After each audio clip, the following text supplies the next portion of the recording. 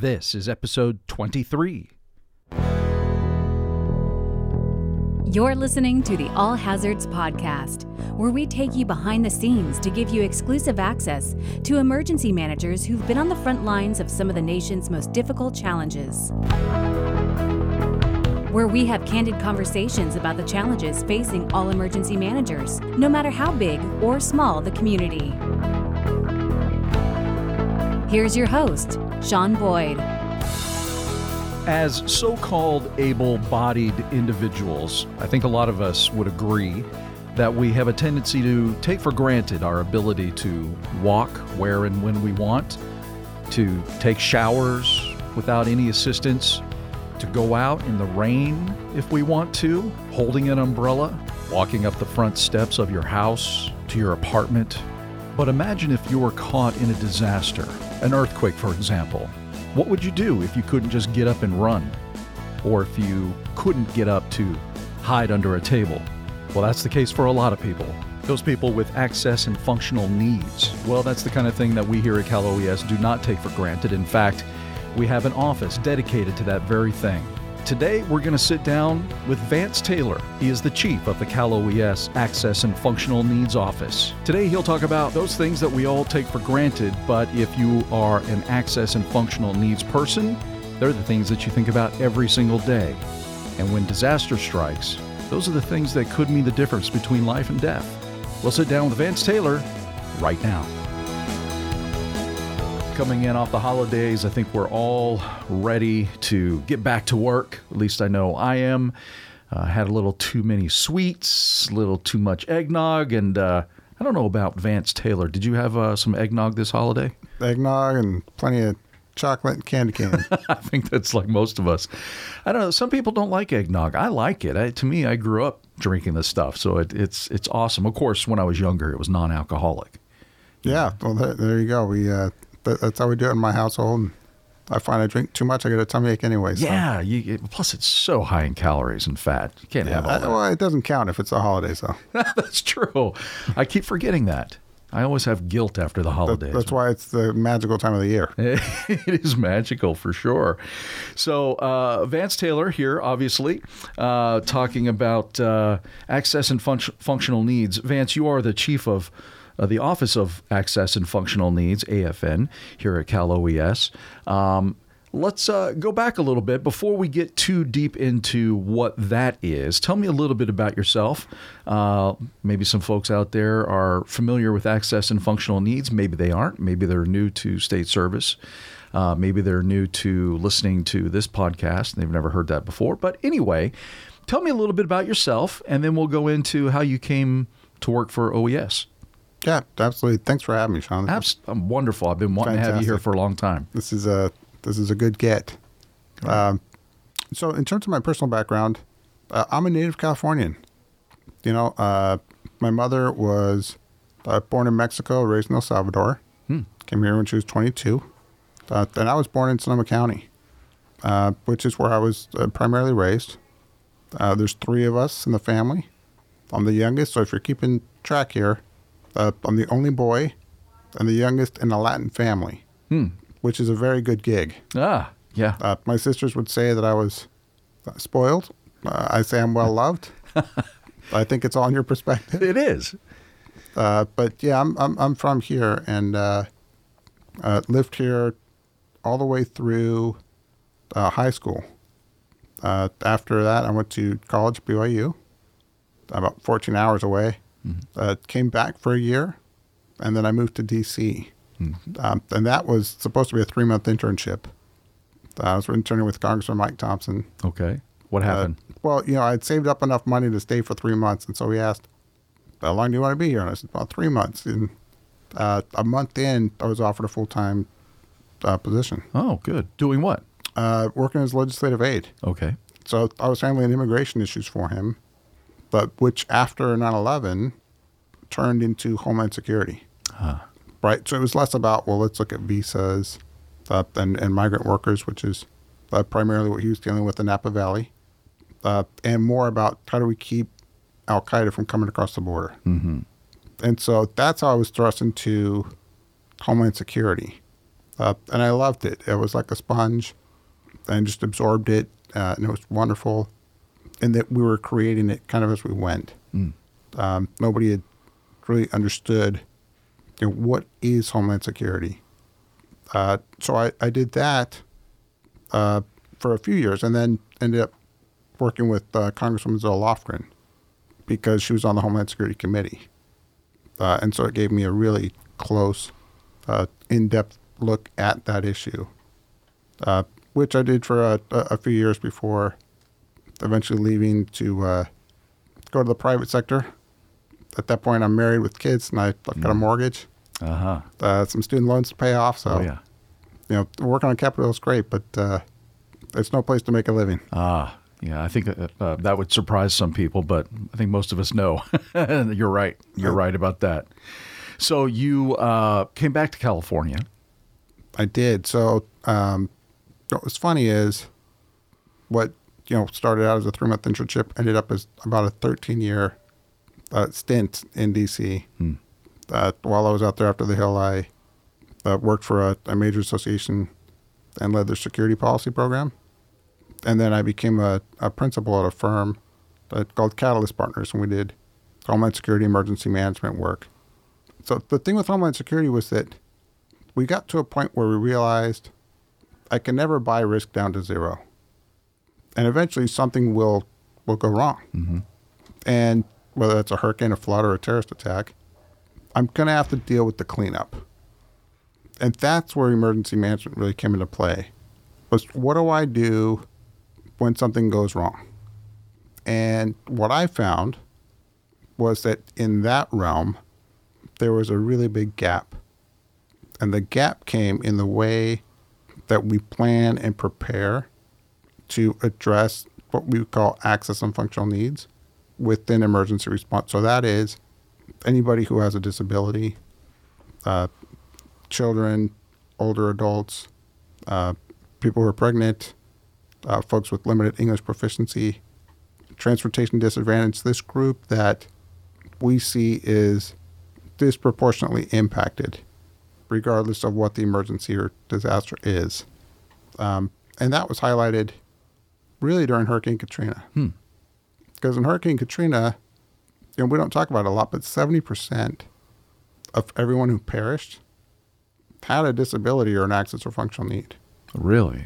You're right. I don't think I've ever heard that. And what's remarkable is that they only comprised 15% of the total population. So what does that say about the way that we had integrated their needs up to that point? Right? It just isn't something that happened. Right. And so California, being as amazing as California is, the governor in 2008 decided to get out ahead of this and created the Office of Access and Functional Needs and put it within his Office of Emergency Services.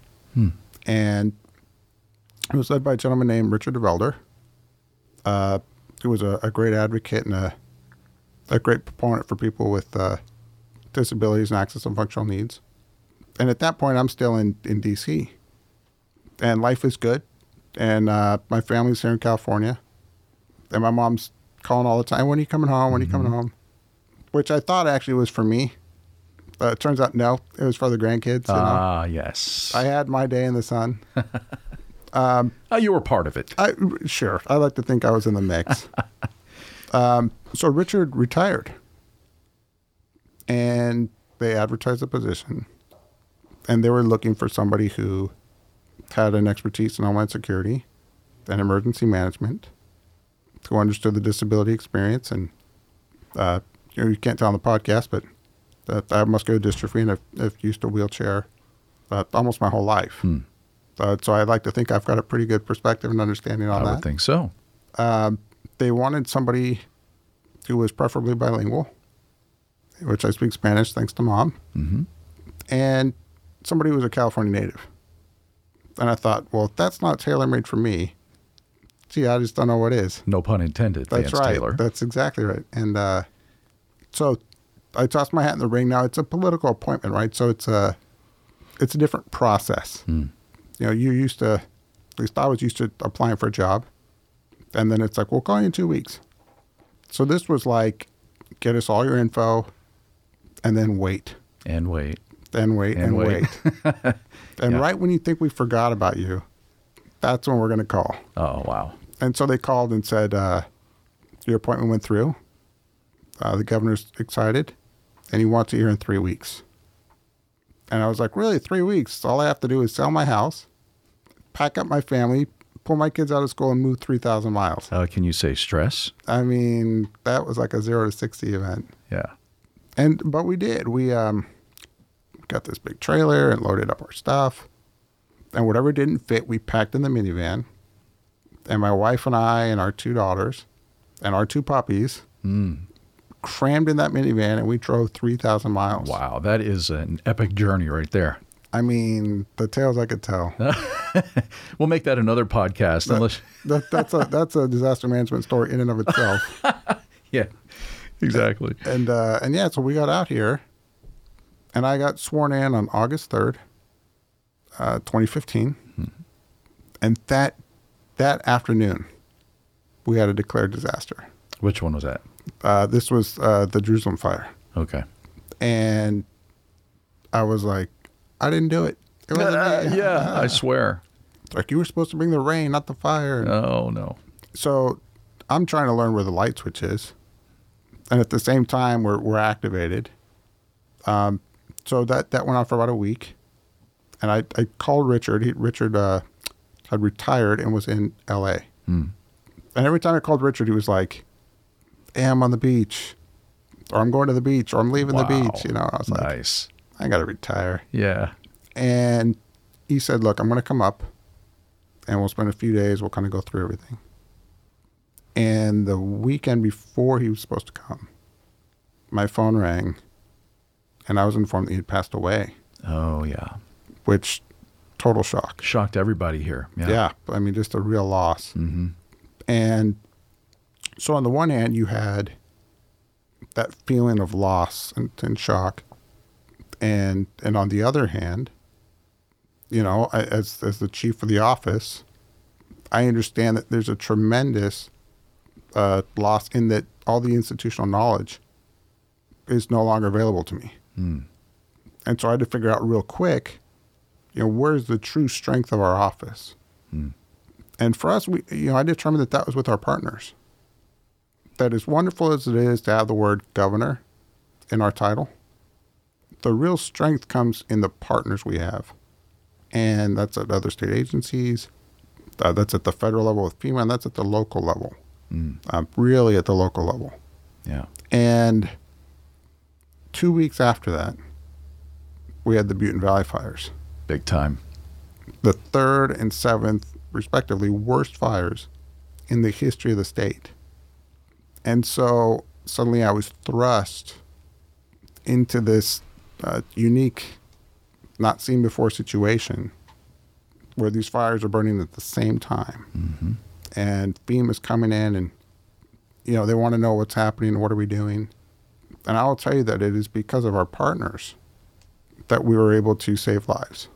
And you coming in brand new to California State Service, brand new to the position, without really anyone, your predecessor, like you said, wasn't available to you to help walk you through the processes. This must have been one of those drowning feelings. Was it or was it not? Was it panicky or? Yeah, I mean, you wanted to get it right, and you knew that lives were in the balance, and so it weighs on you. I had done enough in emergency management, and I had, I think, prepared enough to that point that I didn't feel completely out of my element. But certainly, it was new and it was unfamiliar, and I knew that I had to get it right the first time. And you're still here, which means you survived the whole process. I did. It was amazing. And it was funny because, on the lighter side, we had just closed on our home. We lived, I think, the first month just with my mom out of one room. And then we closed on our home, and then I was gone with the fires. And you're working these like 12, 13, 14-hour days every day, 7 days a week. And so I'd come back to this house, and then I would see some boxes unpacked and more boxes unpacked. And by the time the fires were over, we were totally moved in. But I hadn't spent more than just a few hours any given night at the house. Unbelievable. It seems like that time frame just kind of whooshed by. Oh, it was wild. We had, I think, 33 or 34 days straight where it was like those 14, 15-hour days. Wow. Well, you obviously had some resolve. You had confidence in what you were doing. There's something in your character and makeup that allowed you to survive this.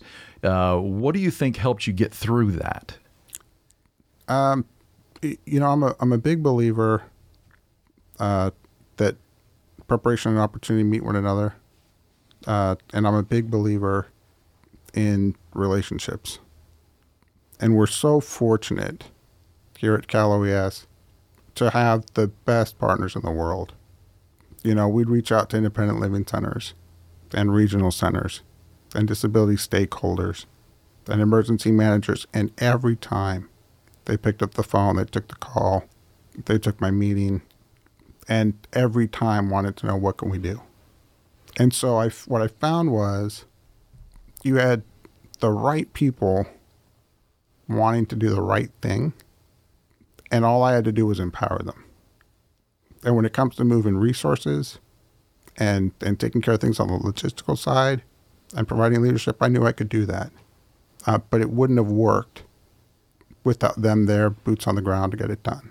Well, it sounds like you had the necessary leadership skills then to make sure that those people, did what you needed them to do, help you out, as well as the overall mission. So tell me a little bit about what access and functional needs is and your sort of day-to-day work in that area. Sure. So, if you look historically, it's been a bit of a fight for individuals, primarily with disabilities, to be integrated into society. So for example, when I was young, my mom had to threaten to sue the school in order for them to let me into the mainstream education classes, even though muscular dystrophy didn't affect me cognitively or intellectually in any way. The sense was, if you have a physical disability, then you go to special ed.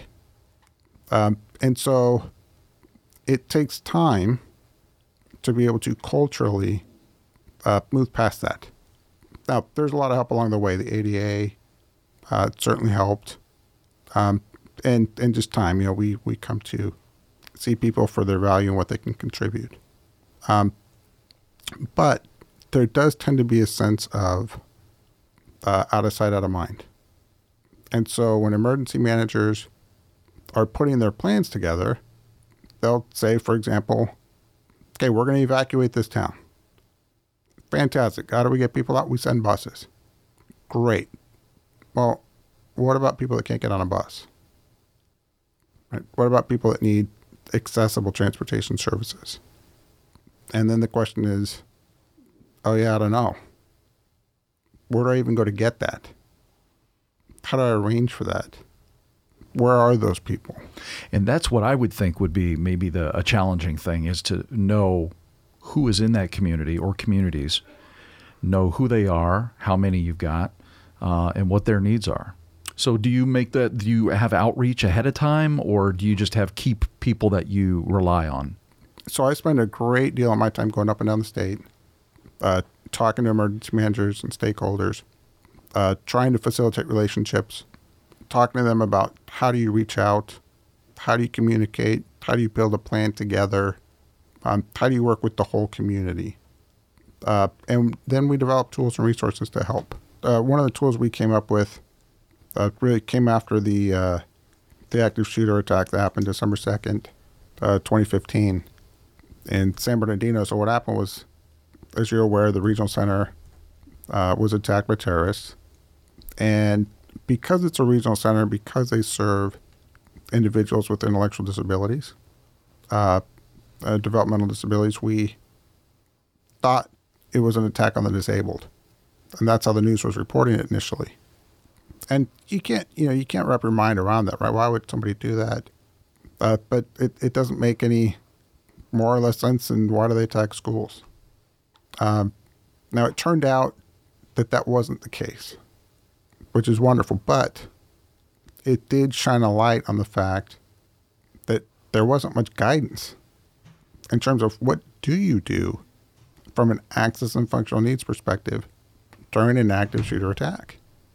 And you look at DHS, and their mantra is run, hide, fight. And I say, okay, well, you lost me at run. Yeah. Right? So now what? Then you look at the run, hide, fight video, and it's a powerful video. But if you ever watch it closely, there's not one single frame where you see somebody with an access and functional need. What you see are people sprinting to evacuate and hurdling and, very active folks there. And so what we did was we reached out to our partners. And it was funny because, so I went that afternoon, the afternoon of the shooting, and I talked with our executive leadership, Nancy Ward, and the director, and said, there's a gap, we need to fill it. And right away they said, go do it. And on my way down, we got a call from the State Council on Developmental Disabilities. And they said, guys, we're concerned about it. What can Cal OES do? And we said, why don't we form a work group and we'll develop this guidance that will address access and functional needs in an active shooter awareness context. And we'll give you the first seat at the table. And so they sat down and we brought in emergency managers and law enforcement. We brought in all kinds of disability stakeholders. It was phenomenal. And 6 months later, we came up with this guidance. And we ended up with this issue where we've got now a guidance for access and functional needs. And then you've got the Cal OES active shooter awareness guidance, right? And the question is, what do we do? Do we release the AFN guidance, which means we now have two, one for the walkers and one for the rollers? I can make that joke, by the way. I know you can. I wasn't going to. And we said no. I mean, for us, this was a no-brainer. We do not develop separate guidance documents. Huh. Okay, we integrate access and functional needs in everything we do.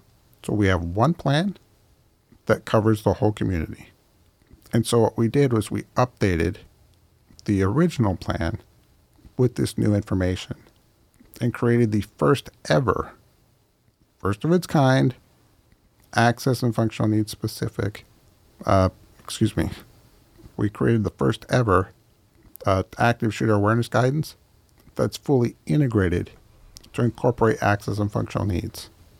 And so you can go through and you can see what run, hide, fight means for people of all capabilities.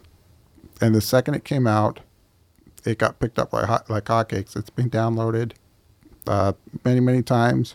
I've got calls from New York, Washington, Texas, Rhode Island called, somebody in Pittsburgh. They all want to know, can we take this? Can we use it? Can we copy it? Can we use it as a blueprint? And the answer is yes, yes, yes, and yes. So we're proud of it. Should be. And FEMA, the Emergency Management Institute, has a copy, and they will be using it to update and incorporate within their their active shooter training programs that they do nationwide. Wow. So the idea here is, no matter where you are in the country, if you take a FEMA-sponsored course on active shooter awareness, you'll get the access and functional needs part too. Well, congratulations. That's a huge accomplishment. It sounds like, obviously I haven't read it, but it sounds like something that was done right the first time. So one of the things that we learned coming out of the Butte Valley fires was it took way too long to identify the AFN or access and functional needs related resources that we needed. So what I mean by that is I went to the shelters and there's no accessible showers. Okay, so you've got people who are, it's hot and it's muggy and people are sweaty and covered in ash and grime and filth.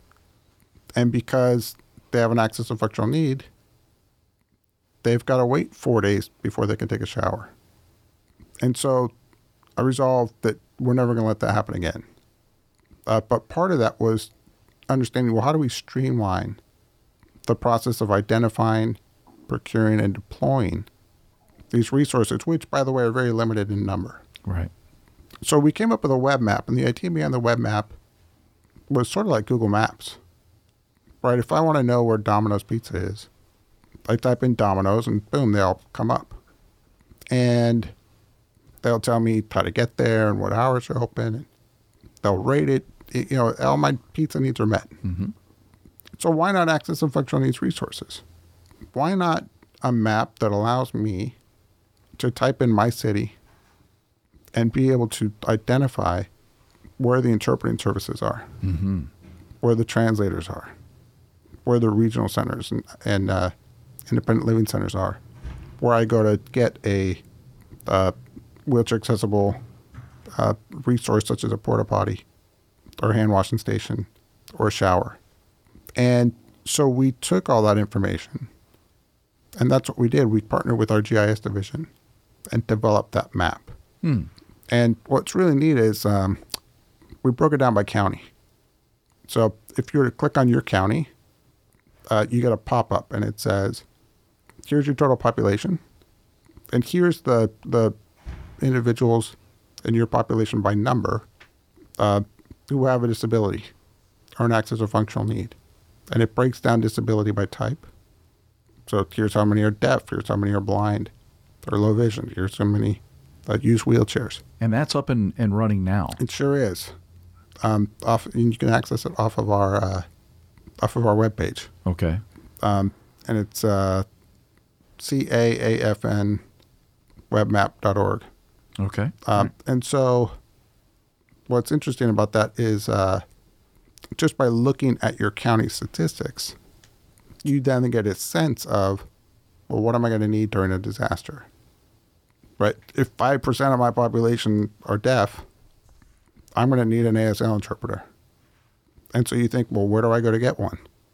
The map shows you the closest one. You click on it, you've got a contact info for somebody 24/7. So you make that arrangement. So whereas before, when there was a disaster, we start asking these questions after we've made a declaration. Which time is ticking. That's right. And, you know, my closest shower might be 8 hours away. Oh. So now what we can do is we get out ahead of it. If I know there's a fire, we might have a declaration. We might need shelters. I start making all the arrangements now. So that once that deck comes through, we pull the trigger on it and the resources go out the door. So whereas it took 4 days to get an accessible shower in Lake County, in Kern County, we had accessible showers there an hour after the shelter had opened. Amazing. All because we were able to use that web map. Amazing. It really is. And for those people who take that kind of thing for granted, trust me, that was a big deal to the AFN community. Oh, yeah. Big deal. You know, and that's the thing is we need to think about things like disability as part of the life experience, right? So I was born and I had muscular dystrophy, and I was diagnosed when I was 7. When I was diagnosed, my doctor said we had these muscle biopsies, and we knew what we had, but we didn't know the prognosis. And the doctor looked at me and said, your body's going to fail you. You'll start to trip and fall. You'll be in a wheelchair the rest of your life. High school will be an impossibility. Forget about college. There's no treatment. And then looked at my mom and said, Mrs. Taylor, your son will depend on you for care for the rest of his life. For your sake and his, lower whatever expectation you have. Wow. And we got home, and my mom said, as smart as that man is, he's an idiot. Yeah. You're smart, you're funny, you're talented.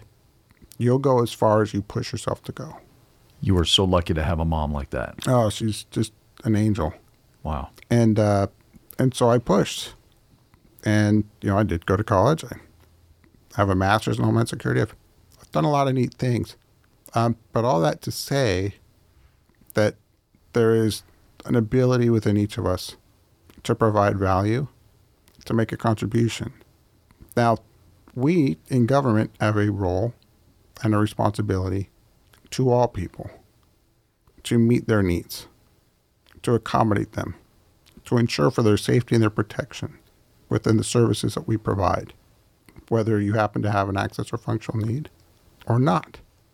So when we work together to understand what our unique needs might be, we end up fostering relationships of trust and developing products, tools, resources, and plans that enable the safety and security of all our citizens. See, and you're talking here about realization, understanding.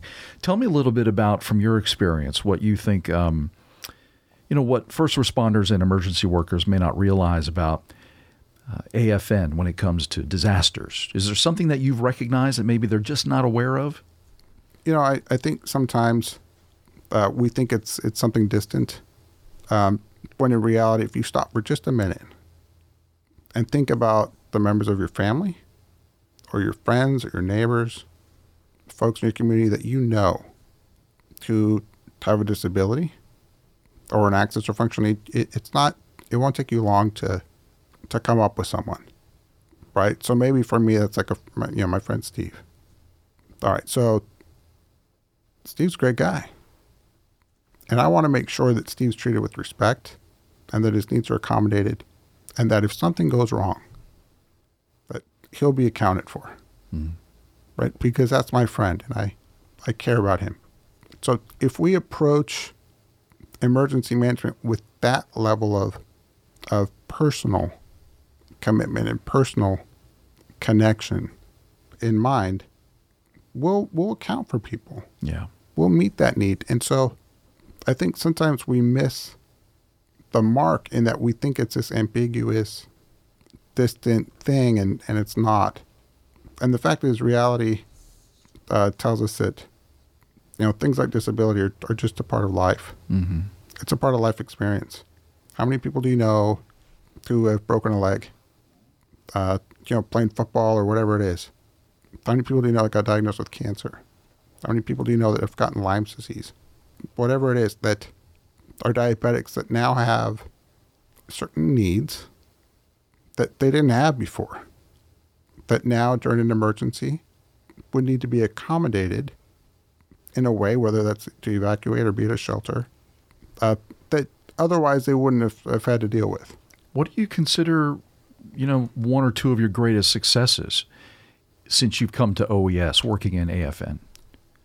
I like to think that we're doing a lot to affect the culture of emergency management, in that we no longer think about we're going to plan for us and we're going to plan for them, right? We just plan for everyone. It's just what we do. Yeah.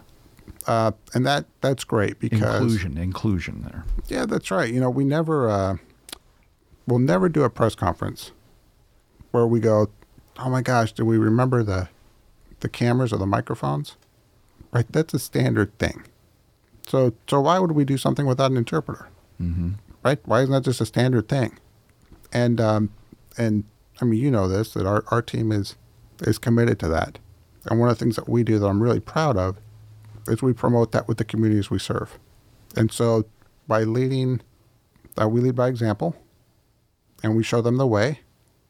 And in doing so, we affect the culture throughout the state. So I'm proud of that. I'm really proud of the partnerships that we've developed. I think that there used to be a sense that when I showed up at your disaster site, that, oh no, the AFN guy's here. He's going to pull out a clipboard and I'm going to get dinged on all the things I'm doing wrong. Right. And in that sense, who in the world would be happy to see me? Right? Nobody. And I'm not there.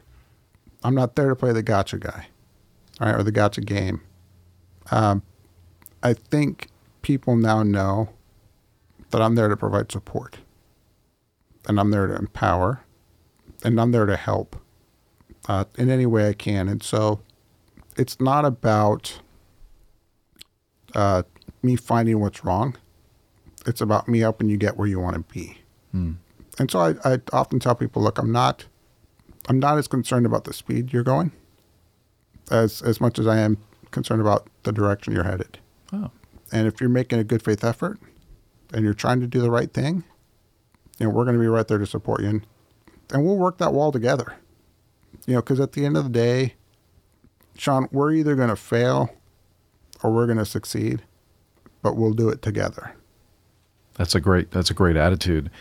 You have to have a great attitude to learn from mistakes that you've made as well. That's the only way you grow. When looking back on whether it was the Lake Fire, any of the others that you've been involved with, Kern, is there something that you wish you would have done differently looking back on it? Did you learn anything from maybe a mistake that you made? It's tough. Kern, in some ways, kind of broke my heart. Really? In that I was supposed to go out there, and I was going to present to the emergency managers, and we're going to talk about integration. And we had tried, and it didn't work out like 2-3 different times, schedule-wise. And, Kern's like 5 hours out there, right? So it's not super close. And so we didn't go. And we're scheduled to go in a few months, and then the fires happened. And I just remember it was a long night. We were moving resources and trying to coordinate with our partners. And I went home, and I was almost in a daze because I just kept thinking, if someone dies, and I could have done something to have prevented that, how do you move on from that? Right. And my wife has done. Hey, you've done what you can. Yeah. It's not your fault, but you always have that sense.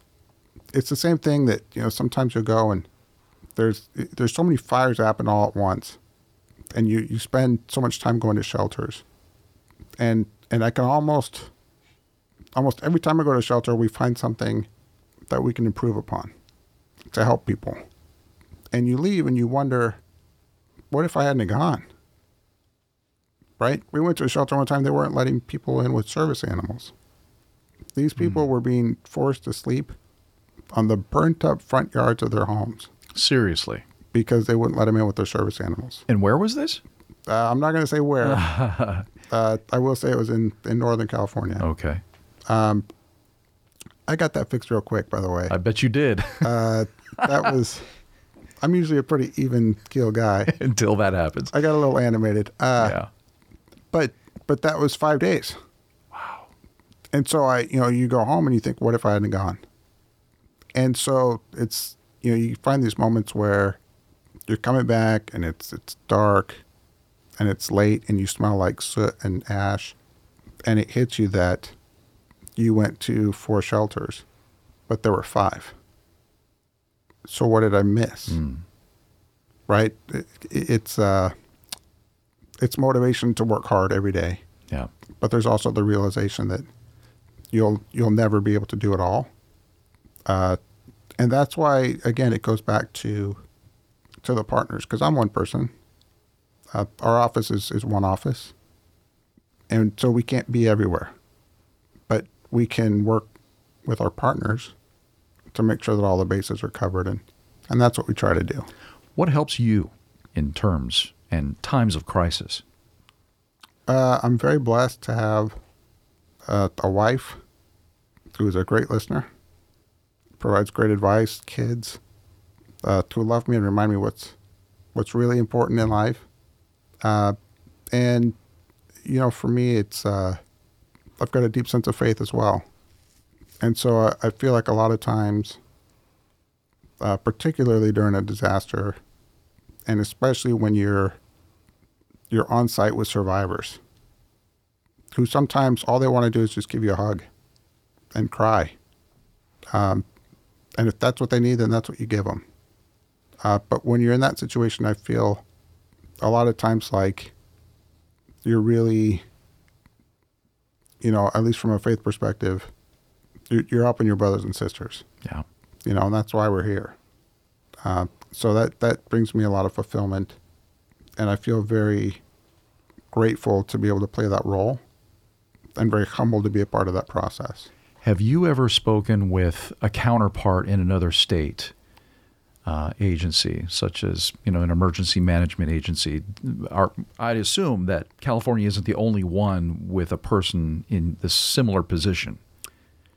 So California and Georgia are the two that put it up at the executive level. Ah, okay. And so you've got other states that have access and functional needs coordinators.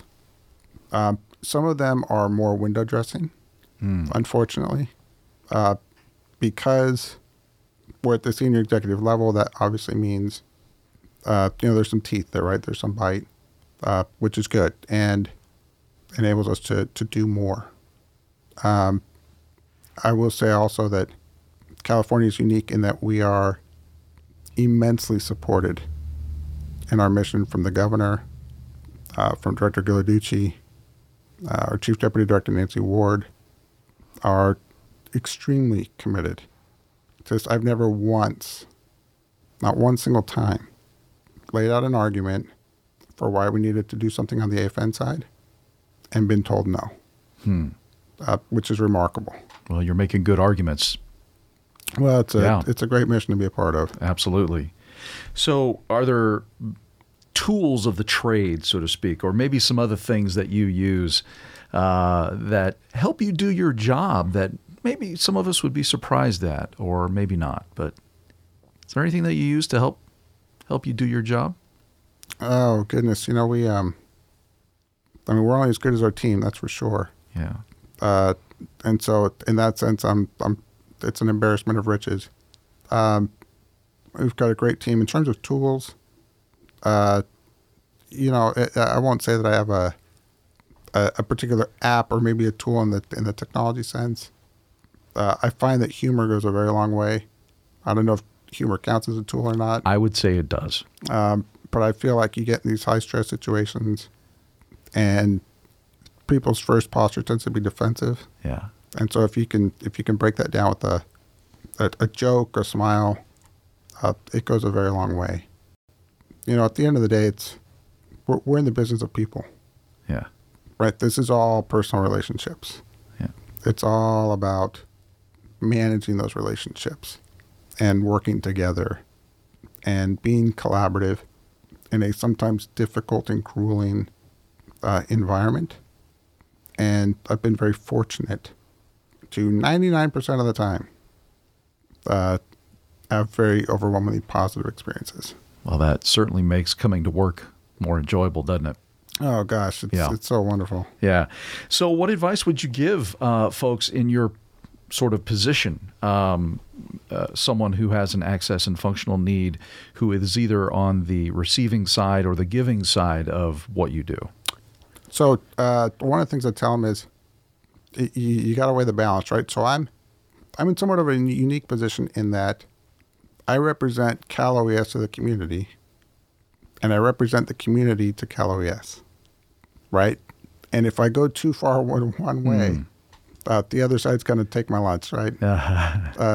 And so you got to understand that balance. I am an advocate. I am not an activist. And so in that sense, I think the approach I take is always on the benefit of the individual with an understanding that there are limits to the organization. So I tell people government absolutely has a role. Okay, we need to plan for, respond, recover, all with access and functional needs in mind every time. But we need to understand that there are limitations to government. So I tell people with access and functional needs, as individuals in this community, we need to plan as though no one's coming for us. We need to be ready for whether it's a day or 3 days to be on our own. So there's something to be said about the personal preparedness side, right? And I need to understand what can I count on government for and what am I going to be left to do on my own. And that balance and informing people about it and educating people about it and making sure that each side understands what the other can do is sometimes tricky to get across, but really important. Because again, at the end of the day, I can hope you're going to come for me, but it's not much of a strategy. We got to be able to know what the limitations are. Well, that sounds like a great place to end. Vance, thanks for coming in, man. I really appreciate it. You've, I think, opened a lot of eyes to a number of different topics related specifically to access and functional needs. Vance Taylor, the Chief of the Office of Access and Functional Needs here at Cal OES. Relatively new, but certainly making your mark already. And it's one of those trial by fire kinds of things. They throw you in and say, do what you can do, learn as fast as you can, and that's what you've done. Thanks, Sean. Appreciate it. Yeah, it's to say it's a dynamic environment, I think probably undersells it, but yeah, it's been great. Great to have you. Thanks, Sean. Thanks, man. Well, just listening to Vance, you'd never know that he's part of the Access and Functional Needs family. Very smart guy, very intelligent, and pretty funny, too. Well, thanks for listening. We appreciate you taking the time to do just that. And we'd really appreciate it if you would subscribe to our podcast, both at the iOS App Store as well as the Android Google Play Store. That way you don't miss a single episode. I'm Sean Boyd. Take care and be safe. You've been listening to the Cal OES All Hazards Podcast. Don't forget to check out our podcast page where you can find past episodes along with show notes and links. And give us a social shout out. Tell others about us on Twitter and Facebook. And let us know what you think. We'd love to hear from you.